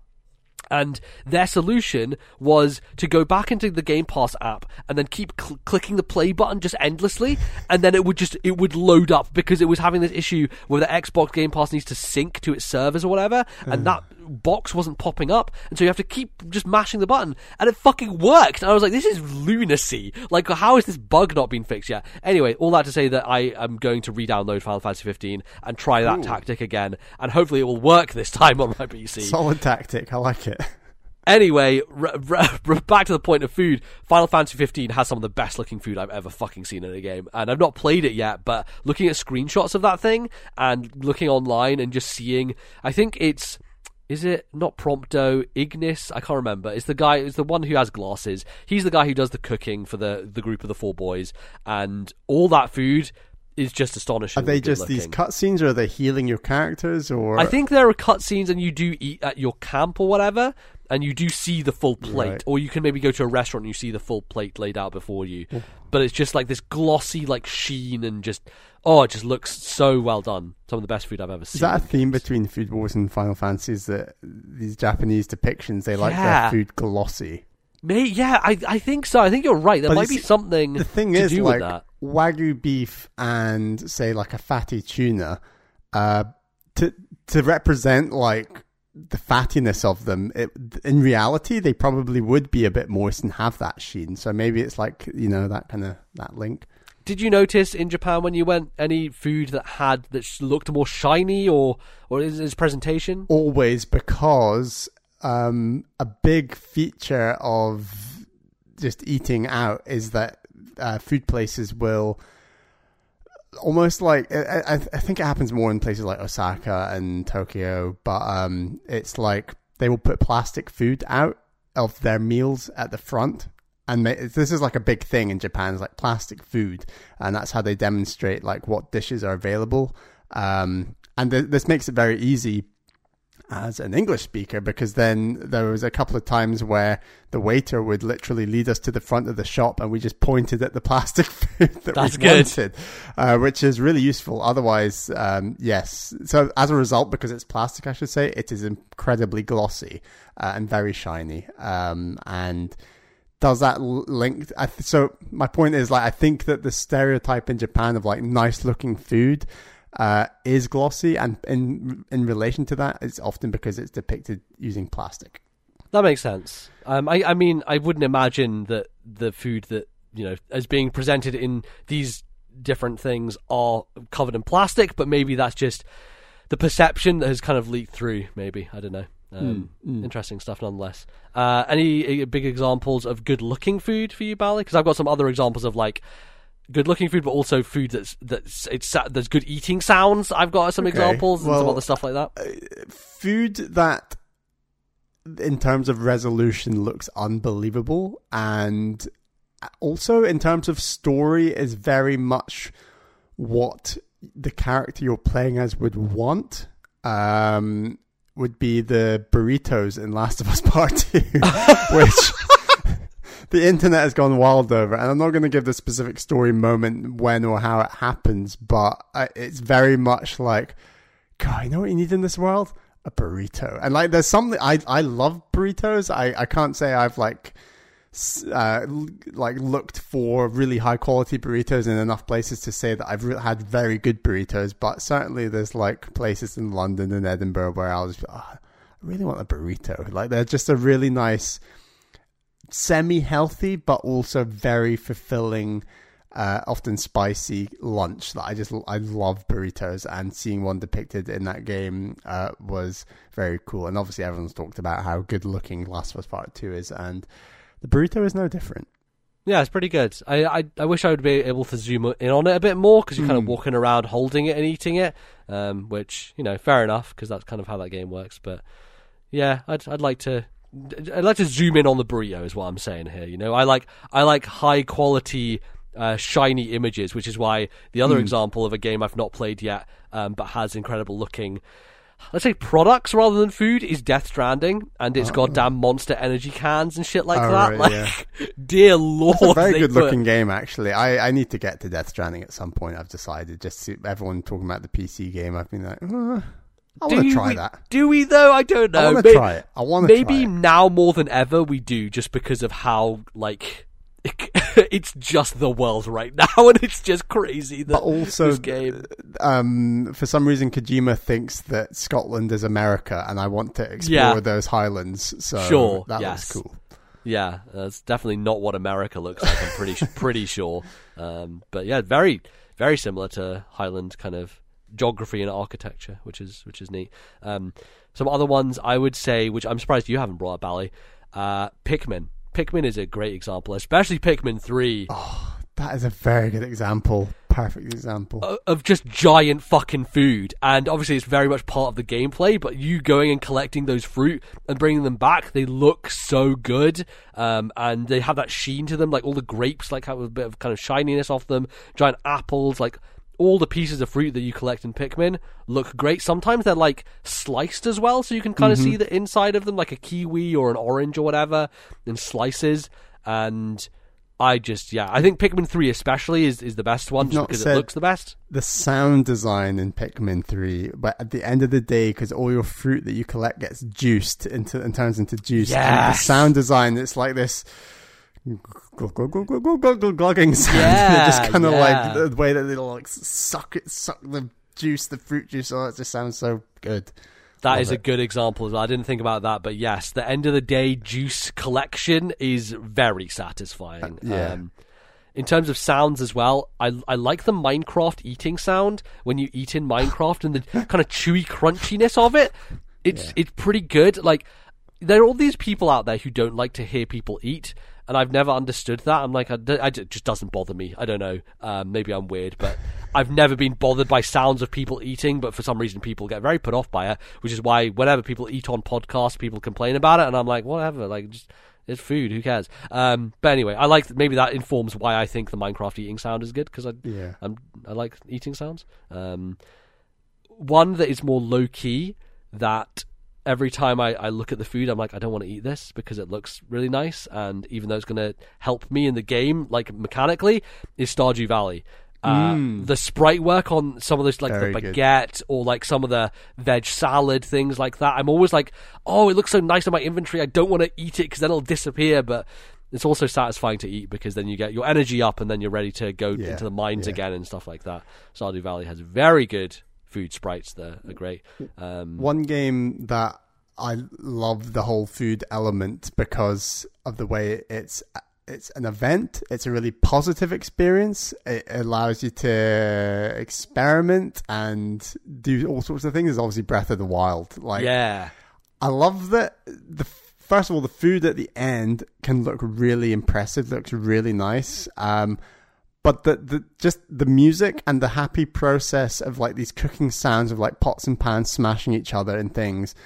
It's just a really great, pleasing process, which I think works so well in an open world game like that, where yes, sometimes you will like have really low health and you will need to like stock up, and it's a rather than just going into a shop and buying stuff that will heal you or something like an RPG or whatever, the process of like actually cooking and experimenting with and all the whole sort of mechanics of the red hearts and the yellow hearts and this sort of thing, and sort of the immunity to stuff like cold and fire and heat and sun, whatever. It's very cool that it's all integrated into this one event that I just think that obviously a ton of polish went into that whole experience. Both mechanically, the fact it's so positive, and that, you know, everyone made loads of videos when that came out. Everyone loved that sound. It was just so great. Yeah, I love cooking in Breath of the Wild. I think one of my favorite aspects is you literally hold all the food in your hand. So you like put it all into Link's hands and then you just drop it into the pot. I wish you were able to see the end result, like him actually taking it out and eating it. He kind of just does a generic eating motion, right. Which, you know, it's more convenient. It's more based on the game design, which I actually appreciate a lot more.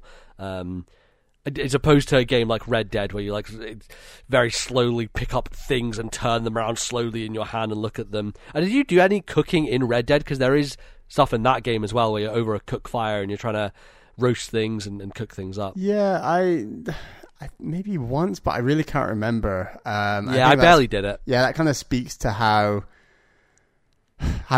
frustrating I was finding exploring that world, where I was really there for the story and little else. Sure. Yeah, that makes sense. And then obviously got to give a shout out to Castlevania and Wall Chicken, just because it's weird, right? Like you hit a block and a random chicken falls down and you just eat it. You don't even question it. It's in a really old decrepit castle. There's moss everywhere. There's probably some bugs crawling around. For God's sake, there's vampires everywhere. But no, Simon just going to walk over and eat that chicken, and somehow it makes him healthy again. It just fills all his hearts up. The other thing I appreciate about that is like it constantly gets referenced in other games, and then these days they've actually included more accessibility to it, which is, hey, if you're vegan, we can change that to like a salad or something, right? So like instead of the sprite being a chicken, you can change it to something else. I think Bloodstained does this. Oh, really? I'm pretty sure Streets of Rage 4 does it as well, in terms of you get kind of food from the floor as well in Streets of Rage. You can just change what that looks like, what the sprite is for it. So if you want the vegan option or you want the vegetarian option, you can have that instead, which I think is just a cool thing that they put in those games. But yeah, I'm all about the wall chicken. It's fun times. I got a shout out Overcooked.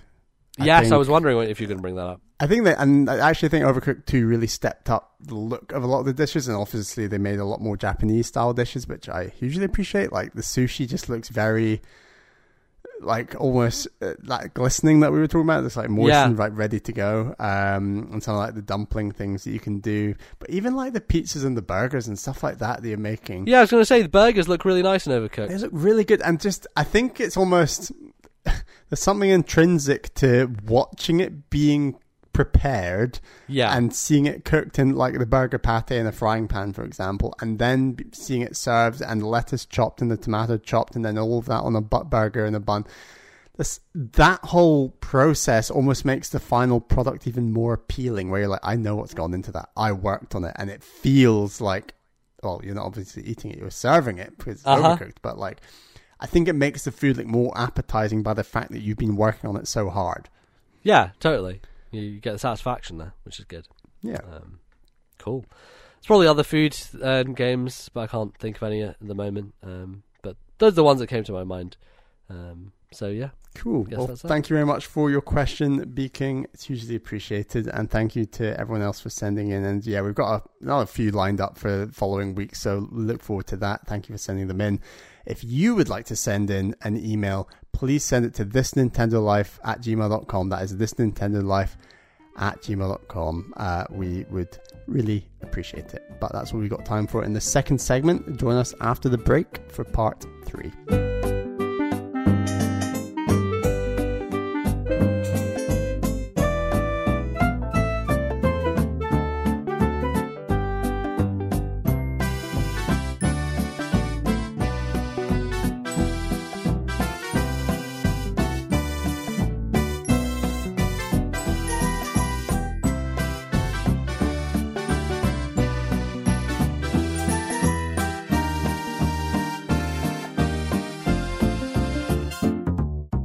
All right, folks, welcome back to the third and final part of today's show, in which we are going to be taking a topic from Patreon. Bally, we have our $5 tier now, where people can suggest on Patreon topics for the show. So what do we have today? Well, today Cerberus kindly suggested this topic, which is, Cerberus says, one too many tea tables have been upended and Nintendo is being split into two companies. As the leaders of these two factions, you must draft the Nintendo franchises you wish to retain. Which franchises do you have to snap up first? What franchises with some hidden potential can you pick up in the later rounds? What success means is up to you. Very good. So I wanted to add a bit of stakes to this. We haven't had a bet on this of like what we'd have to do, who wins or whatever, but my idea would be, and we can figure out like that in the remaining however long, because my idea is over the next 3 years, and we'll eventually come back to this, we get points depending on how many games get announced for whatever franchises we have, right? So if I choose Zelda and 6 Zelda games get announced, that's 6 points for me. If Bally chooses Mario and 7 Mario games get announced, that's 7 points for him. And we've got them into different like subcategories as well, of like 2D and 3D and things like that, but I thought it would be fun to add stakes so that we can kind of figure out and maybe choose in a different way of like, what are the franchises that are going to be the most important to Nintendo in the next few years, and how many games are they going to make in these franchises will decide like maybe what we're choosing first and things like that. So people will just have to remind us in 3 years' time to come back in July of 2023 and see who won, and then we'll figure out what the loser/winner has to do or whatever. I'm sure we can come up with some fun thing, like making the other person play a game or something like that. So that's always a good one. It was a good one. Yeah. But if Nintendo split in two, yes, would your company be called Nin or Tendo? Because in true Square Enix fashion, I think we should split the name. Just split the name in half. I was thinking Ninten and Endo, basically. Ninten and Endo. Because Ninten was the name of the main character in the first Mother game, right? Like he's called Ninten. So Ninten and Endo, I think would be quite good. Do you mind which you go as? I don't mind. I'm going to be Endo. You're going to be Endo. The Endo. I'll be Ninten. It's like who was the founder of Sega, and then he just named Sega after himself. I don't know. I have no idea. I'm merging my name into the name of the company. Okay. And so my company's going to be called Baliendo. Okay, that sounds good to me. So we have a list. Should we read down the list of all the options we have? I can go through it pretty quickly. We've gone some niche things as well, so we'll see how that goes. Yeah, I think if we're just wallowing around in niche upon niche by the end, we can probably just say let's just stop. Yeah, sure. Yeah, but we'll see. Yeah. I'll run down this list very quickly then. So like we said, we split 2D Mario and 3D Mario. So 2D Mario, 3D Mario, 2D Zelda, 3D Zelda, Splatoon, 2D Metroid, 3D Metroid, F-Zero, Wave Race, Donkey Kong Country, Kirby, Mario Sports, Mario Kart, Mother, Xenoblade, Pikmin, Fire Emblem, Animal Crossing, Pokemon, Luigi's Mansion, Super Smash Bros., Yoshi, Star Fox, Kid Icarus, WarioWare, with Rhythm Heaven, Punch-Out, Advance Wars, Paper Mario, Dylan's Rolling Western, Box Boy, Pilot Wings, Steel Diver, Rusty's Real Deal Baseball, the Wii series, the Nintendo series, Brain Training, Mario and Luigi, Mario Party, 1080, Picross, Golden Sun, Dr. Mario, Uendan, Cruisin', Clubhouse Games, Chibi Robo, Labo, Mario vs. Donkey Kong, Pushmo, Sin and Punishment, Style Savvy, and Fossil Fighters. We can really get into the dregs at the end there, which is fun. I would argue to just make Donkey Kong Country just Donkey Kong, because what if there's a 3D Donkey Kong game that gets announced? Let's do that. Yeah, so let's just do generic Donkey Kong, which covers a few bases. I mean, I still think they might call it Donkey Kong Country. Oh, yeah, maybe. Who knows? We don't know. Maybe, a reboot. Donkey Kong Country, like, rebooting the franchise. So we're saying every game announced in the broad category we've listed, you get a 1 point for. Yes, you get 1 point for, basically. Okay. So who wants to go first? Should we flip is there any coin to flip? I don't know. How do you want to do this? I don't know. I don't have a coin in front of me. You can go first. I'll go first, because my first pick is Kirby. I am willing to bet there will be at least 4 Kirby games announced in the next few years. So I'm going to take Kirby straight away because he is Nintendo's most prolific character in terms of his appearances, and I feel like that is a safe, solid bet. So I would like to take Kirby. Okay. In line with that logic, I'm actually going to take Mario Sports. Because, that's a good category to take because there's lots of different ones. It's vague. It covers, so that's everything not including party and kart, we've said. So golf, tennis, football, counts. All the different things. Yeah. So now I'm trying to think of what other franchises here could potentially spawn multiple game announcements in the next 3 years. It's probably unlikely, obviously, but I think, actually, this is the obvious one, and this is going to pay dividends for me. I'm going to take Pokemon. Because there are so many bullshit mobile games that get announced for Pokemon. I just want to clarify Pokemon. I think we should have split Pokemon into spin-offs and mainline. Okay. I agree, but I'm doing this retrospectively. Are you going to tell me that I'm not going to be allowed to have Pokemon Party Blast on phones as a point? Yeah, we could do another category, and I promise I won't pick it next round. Called Pokemon spin-offs. That's fine.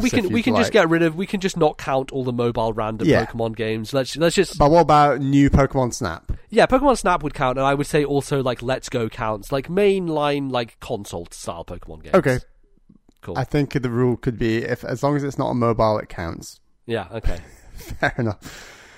Okay, right. I'm going to go for Fire Emblem. Because that's a good one, yeah. We've basically had one every 3 years, every other year almost. Yeah. There's a lot of Fire Emblem floating around. Yeah, and I have a feeling that they're going to do a partnership with Bandai Namco to make a Fire Emblem fighting game sometime soon, so... I guess that counts. That could add as an extra game added on. I'm sure there will be at least one announced in the next 3 years. Yes. So Fire Emblem is a really solid choice. Now we're getting down to the ones where probably only one game will get announced in the next 3 years. And I'm wondering about Smash Brothers is definitely not. So I'm just not going to touch Smash Brothers at the moment. It might be... DLC doesn't really count, does it? Because that's just a bit of a cheat. We already know that DLC we're saying main games on non-mobile devices. Yeah. I am going to, in that case... and some of these are... I don't know what you want to do about some of these games that are clearly dead and are never going to come back, like the Wii series. I don't know if they're going to do a Wii game on a Switch, Well, we'll just end the game when everything left looks dead, basically. Okay, I think. all right. That's what we'll do. Fair enough. I don't know if you just want clout points for what are the coolest things that you could choose as bonus at the end, but we can pick. We can each pick 5 just crazy ones, and then look back and be like, "Hey, I got it." For sure. I am going to go. This is getting tricky now. I'm going to just go with. I'm going to go with 2D Metroid. I'm going to take 2D Metroid. Whoa, I believe Metroid in it. Before Mario or Zelda. That is bold. Well, the thing is, we are due. Yeah, we are definitely we're owed one, and I think that given the fact that we've already got a 3D Zelda announced, I don't know if that counts. Do we count that because that's already announced? Yeah, because it's coming out in the next 3 years. So anything that's coming out or will be announced in the next 3 years, we're going to count. Okay, so you can just get a bonus, easy guaranteed point. 3D Zelda is literally going to guaranteed to be 1 point. And yes, it's guaranteed 1 point. Nothing more unless something gets announced. But 2D Mario is a weird one just because Mario Maker recently came out, and 3D Mario, I think Odyssey 2 is coming, but that's probably just going to be 1 point, I feel. So. Okay. I'm going to go with 2D Zelda. Yeah, I mean, they did do the remake, but we're due an original. I think we're probably going to get an original one, and... maybe just at the tail end of this, probably 2023, early 2023, they'll announce a new 2D Zelda. Yeah. So you might scrape in at the end there and get one. I think we're definitely going to get a spin-off / sequel / Splatoon franchise game. I think we need another one of those. So I'm going to take Splatoon. It's maybe a little risky, but it has been 3 years since Splatoon 2 came out. There is a strong brand for them. They want to continue that strength. Whether it's Splatoon 3 or whether it's a spin-off title, I feel strongly that we're going to get some more Splatoon in the next 3 years, minimum. So I'm going to go with Splatoon. I think I'm just going to take the boring point and take 3D Zelda for now. Well, with both Zeldas, they're 2D and 3D. Yeah. That's quite solid across the board, to be honest. I with mean, you. more or less, something Zelda related comes out roughly once a year. I mean, Yes. this year is going to be an exception to that rule, but it happens a lot. Maybe I'm being bold, but I'm going to take 3D Metroid because Metroid Prime 4, if it's not out by 2023, at least it's announced. So technically it still gives me a point, even if it doesn't come out. It's technically still announced at the current moment. So you're taking both the Zeldas, I'm taking both the Metroids. Okay. That's how it's going. I'm going to take Mario Kart. See, this is the one where I wasn't sure about whether I was going to take Mario Kart or not, because I'm just not confident they're doing another Mario Kart this generation. It's a tricky one. I am confident they will, just because... oh, sorry, Mother's gone into... That's all right. We've got some Google Docs fun happening Google Docs here. fun, great to listen to. Yeah, I think Mario Kart is going to come. There's going to be another Mario Kart on Switch. I think it will be announced at least in the next 3 years. Great. I'm going to go with my heart, not my head, even though my head is probably the same. Xenoblade is definitely getting a new announcement. And the bonus with Xenoblade is, I feel, because of the way things have been happening, is they can do a Xenoblade 3, and then they can do a Torn of the Golden Country style thing, and that counts as a separate game. So I could get 2 Xenoblades for 1 here, potentially. That's my thinking. It will there. count as a separate game if it's like Torna. It won't if it's like the epilogue, yeah. The epilogue from the deluxe, yes, yeah. I hate to say it, I'm going to take Yoshi. Yeah, Yoshi it's a good always call. bloody comes out. It's a good call. Like, similar to Kirby, Yoshi is pretty strong. Yeah. I would say Kirby and Pokemon are probably the 2 top tier picks in this, and I'm glad I got them both. How weird does it sound to say that Kirby's already had a 2D game on Switch? It just feels like the most forgettable kind of like Yes. thing. Yeah. It's real weird. That's just how the world is at the moment with Nintendo. They just love those happy-go-lucky puffballs and dinosaurs. They're their favourite. Now, this is getting tricky because there's definitely we're in the. I think there's some pretty area, gimme ones floating around. Probably, yeah. You know what? I'll just take 3D Mario. Because we're gonna get an Odyssey 2. Like, I strongly believe that. Yeah. I'll take 2D Mario. I think it's very much due. And are we counting like a re-release like New Super Mario Brothers U as a game? I guess we do because it's a release. If it's a new release, yeah. Yeah. I think remakes or remasters, it has to be like, it can't just be a re-release like Metroid Prime Trilogy. It needs to be Link's Awakening or something. But yeah. Okay, yeah, that makes sense. I'm going to take Pikmin because I believe Pikmin. That's a good one. I believe it's coming. Good chance. There will be an announcement for Pikmin in the next 3 years. I mean, it's been what, like 5 years since that Miyamoto quote of Pikmin 3 and 4 is almost done. Sounds like a safe pick now. In 3 years' time, we're going to laugh at these lists. Yeah, we are, definitely. I'm going to take Donkey Kong.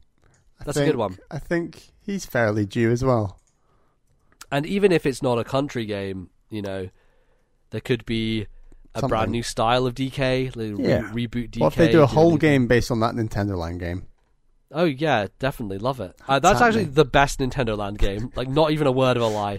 Single player wise, at least. I'll give you that single player. Definitely not overall. Yeah, probably not.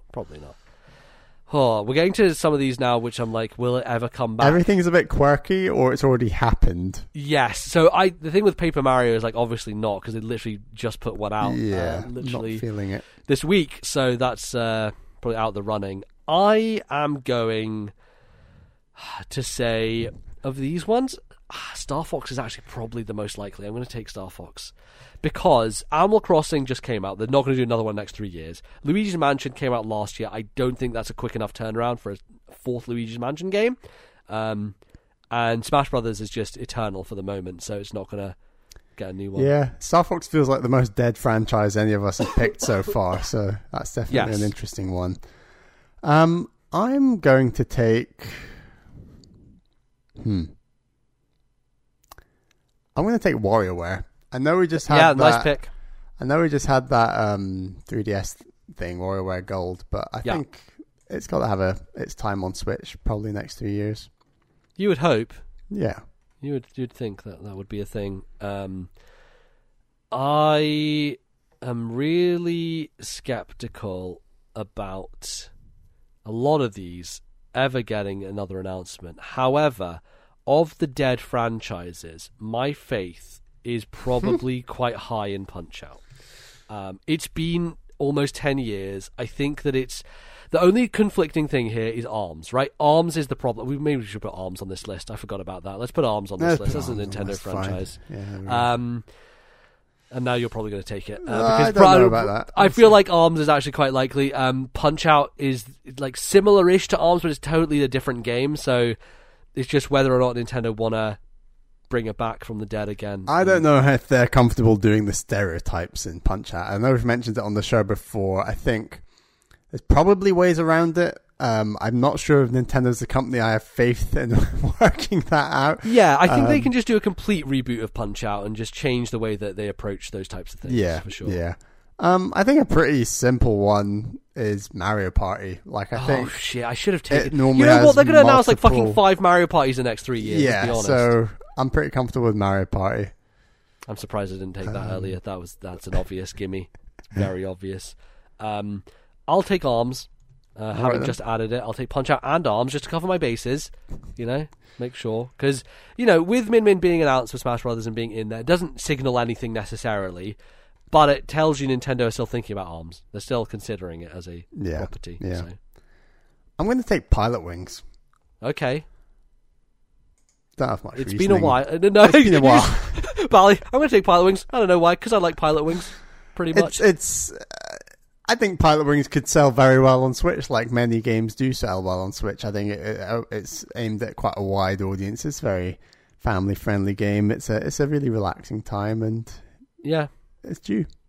I'm going to make a bold move here, Bally. I don't know if you've seen the rumours floating around of Twitter handles being taken for the Super Mario 35th anniversary. Mm-hmm. Nintendo also registered a Twitter account for F-Zero JP.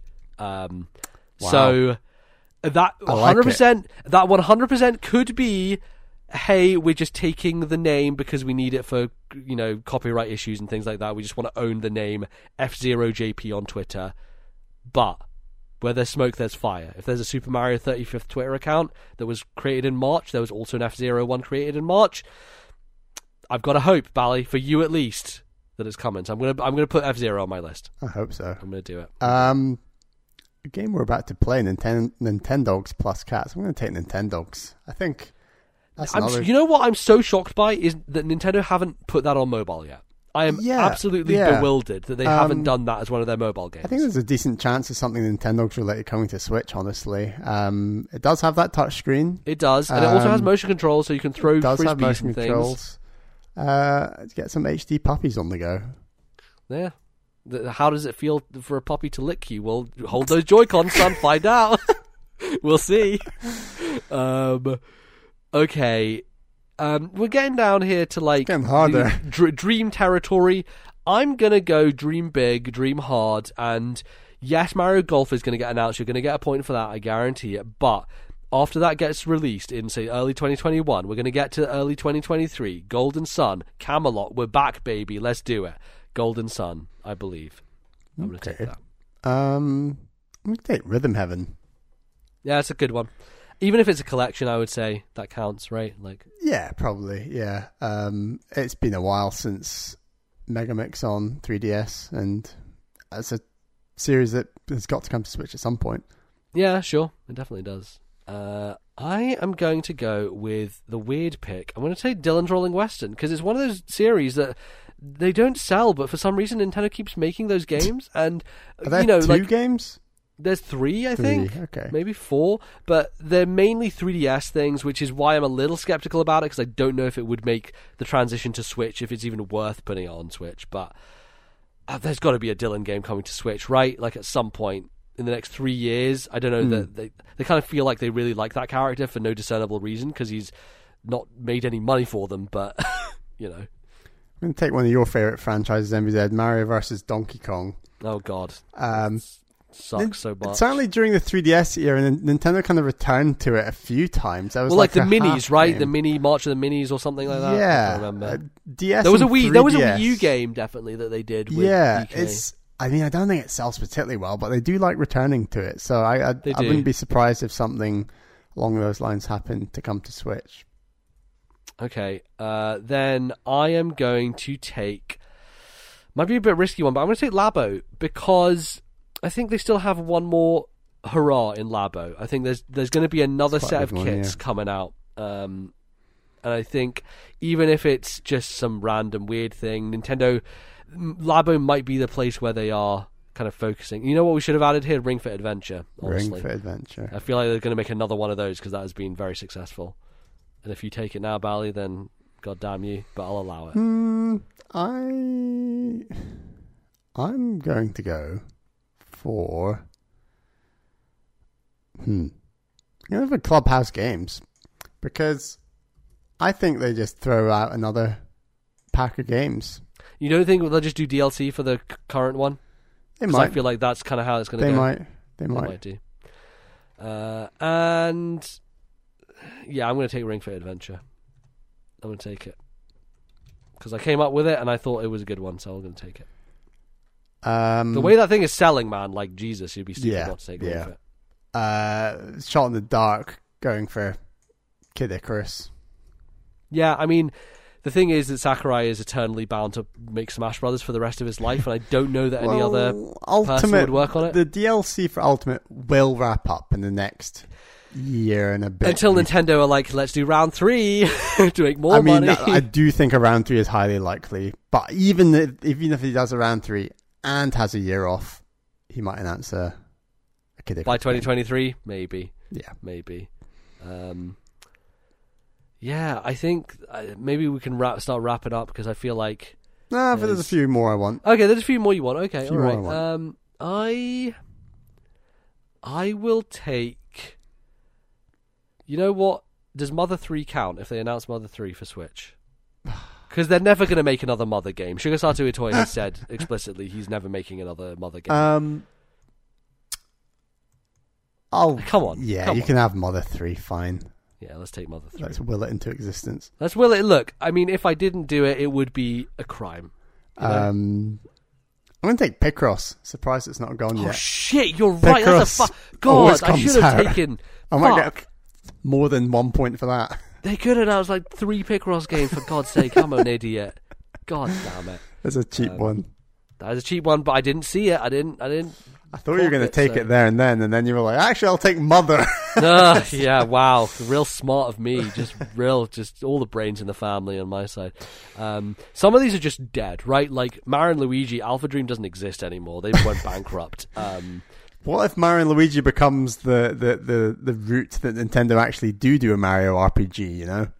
They could. The thing is, I'm sure they owned the rights to make more of those games. It's just the company they were using doesn't exist anymore. So who do they give it to? And do they want to give it to someone? But yeah, they can. But like, there's limited space for development. I don't know.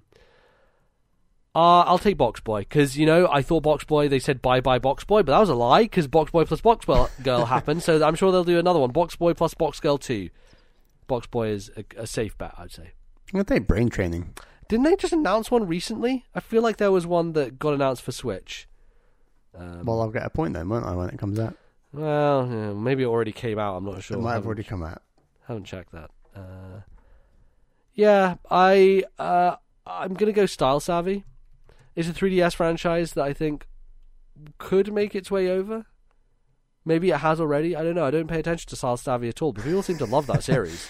People seem to love it. I'm going to Dr. Mario. Like, I agree. I know he's just had like a mobile thing that was crap, but continues to be crap. Continues to just create characters who are nonsense. Yeah, but I do think that they'll throw Dr. Mario in something. They'll theme a Dr. Mario game and put it out there on Switch at some point, even if it is a cheaper game.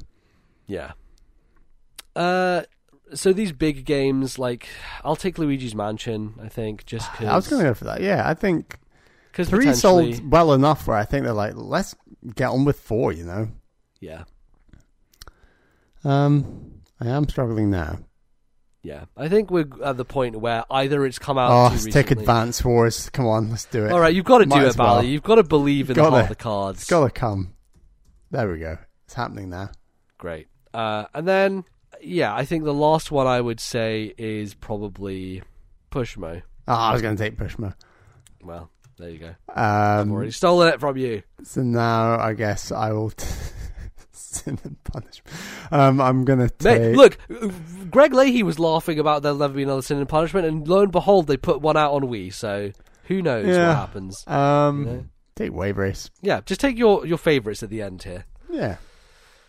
Great. And yeah, that kind of leaves us... I'm happy leaving it if we want to. So we're left with Animal Crossing, Super Smash Brothers, Paper Mario, Steel Diver, Rusty's Real Deal Baseball, Wii Series, Mario and Luigi, 1080, Uendan, Cruisin', Chibi Robo, Sin and Punishment, Fossil Fighters. I think there is close to a 0% chance that new games for all of those get announced. Well, why don't we leave that list with our lists and just make sure that no games come out in those franchises? Just sure. And then we can maybe get minus points for being idiots and not taking them when we should have done. Do you want to run through your list of games for your mini Nintendo company? Okay, so my company Nintendo has a really exciting portfolio. We've got Kirby and Pokemon, 2D Metroid, 3D Metroid, Splatoon, Xenoblade, 3D Mario, Pikmin, Star Fox, Punch-Out, ARMS, F-Zero, Golden Sun, Dylan's Rolling Western, Labo, Ring Fit Adventure, Mother, Box Boy, Style Savvy, Luigi's Mansion, and Pushmo. That's a nice company right there. It's really good, yeah. Ones. I've got Mario Sports, Fire Emblem, 2D Zelda, 3D Zelda, Mario Kart, Yoshi, 2D Mario, Donkey Kong, WarioWare, Mario Party, Pilot Wings, Nintendogs, Rhythm Heaven, Mario vs. Donkey Kong, Clubhouse Games, Kid Icarus, Picross, Brain Training, Dr. Mario, Advance Wars, and Wave Race. It's pretty all around. I think we've got some distinctive companies. I would say that overall I'm pretty happy. I think we're going to get 5 points each, and that's that. Looking at both these lineups maybe is an interesting final thing. Who do you think would make the more money? Which company would be the most financially successful out of these two companies? I would go with myself. Okay. Because of Fire Emblem, Mario Kart, 3D Zelda, and... I guess 2D Zelda, Pilot... I don't know, not Pilot Wings. Why is it Pilot Wings? 2D Zelda, those are my top four, I guess. I would say my company would be the most financially successful because I have Pokemon, so nothing else matters. Basically, is how I would say. But, hey, there you go. Financially successful in the next 3 years. Yeah, I agree, because there'll probably be multiple Pokemon games and they'll sell more. Yes. I think the one-off Mario Kart game, if we get it, will obviously do gangbusters, but I agree that's one game versus potentially 3 Pokemon games. Yes. But also Pokemon as a media franchise is the most profitable. Yeah, you're going to get Detective history Pikachu of the universe 2 or something. Some film will boost you. Yeah. Great. Well, that was fun. We have 2 separate entities, 2 Nintendo companies, and we will see in, say, 3 years' time. So in the middle of July 2023, someone remind us that we did this, and we'll revisit our lists and see how well we did, how many points we got, and what the challenge/forfeit will have to be for the losing person. It'll be a fun time. Very good. But that is going to wrap us up for today. Thanks everybody for listening. If you would like to be a patron who can submit a topic just like Acerbis did this week, you can head over to patreon.com/thisnintendolife, where you can do that for $5 a month. You can, of course, check out all the new shows that we are doing. In terms of, we are doing our This Nintendo Life, and we then have bonus bits going up as well, so to have a look over there, check out and see what you like, and we have some patrons to thank as well, Bally. Yes, thank you to our $10 tier patrons. They are Atari Alex, Thomas, Matthew, and my fiancée Caroline. Thank you for your $10 tier support, and yeah, thank you for all the new patrons who have, had a look at our new tiers, thought, hey, I want to jump on that and try out our new Patreon show, This Nintendo Life. Episode 1 is already out, so hopefully people enjoyed that. And yeah, we've got lots more shows to come. We've got that Xbox event that I think we're keen to cover as well. So that will go on that Nintendo Life feed as well. Yes, absolutely. Great. You can also find this show all over the place on the internet. And you can find us all over the place as well. I mainly live on Twitter for most of my days. And I tweet about, I don't know, just whatever is happening, things, life, everything going on, telling people to, I don't know, I don't know, what is You Twitter's tweeted, thing? I want to see an end to user score reviews. I did, That was yeah. a Well, tweet you did. well, I mean, Metacritic was like, what if we do this innovative thing of we'll just not let people review it day one to stop review bombing, as if that's going to change for day two at all. Like, just get rid of them altogether, you know, like, because all Metacritic is like people going, this is 1 out of 10, I hate it, or this is 10 out of 10, my favorite. Yeah. I agree user scores have very little useful information. One thing I do think is mildly interesting is when a game does get review bombed on day one, and then watching the score gradually like improve as more people like beat the game and say, hey, this is actually really good or something. That's mildly interesting, as much as I agree user scores are kind of pointless. Yeah. So you can find me at Lord NBZ. Where can they find you, Bally? Find me on Twitter at Ballyman91. That's BALLYMAN91. Great. You can find the podcast Twitter at TNL Podcast. That gives you links to Discord, YouTube, all the other places that we are and exist on the internet. And yeah, you can find the show in various places. You can find us on Spotify, on Stitcher, on Apple Podcasts, any podcasting app that you have. You just look up This Nintendo Life and you should find us, download us, subscribe to us, all that good stuff. You can review us on iTunes as well. It'd be very nice to get some more of those going. And yeah, you obviously will be able to participate in our Backlog Club when that happens. And that is going to happen for the next two shows. 2 shows from now is when it's going to be, which will be the 17th of August, which is when it goes live. But of course, we'll like to see your emails before then, so send your emails to this email address that Bally will tell you right now. Email thisnintendolife@gmail.com. That is thisnintendolife@gmail.com. We want all your puppy and kitten thoughts. Yes, all your ideas and opinions about Nintendo's plus cats, and we'll get playing that very soon. Great, that's going to close us out, everybody. Thanks everybody for listening and doing stuff. I don't know. Who knows how to end shows these days? You just ramble on until you find a natural stopping point, and then it's the end. And then I ask Bally to say something, and he never has anything insightful to say, and it's always just. I'm just looking forward to doing this bonus bits at the end of the show. MBJ. That's what I'm looking forward to. We've got a fun one lined up, so we'll do that. But yes, thanks everybody for listening. We will see you next time. Until then, thank you very much, and bye bye, folks.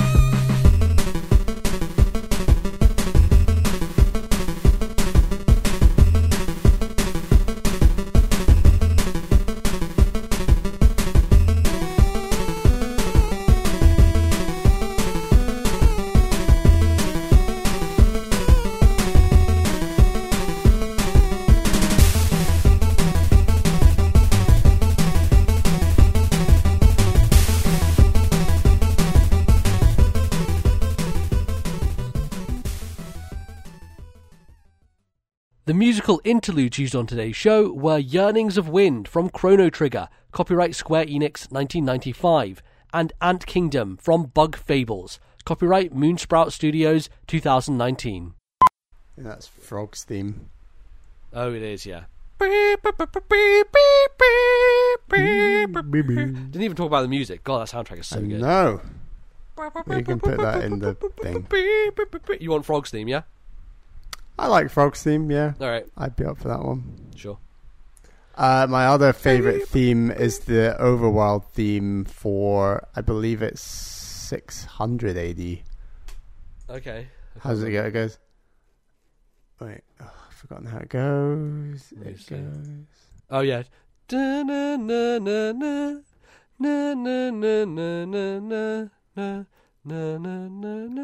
think that's it. That's 600 AD, Yearnings of Wind. Oh, yeah. Yeah, I love it. It's so good. That was like the main Chrono Trigger song.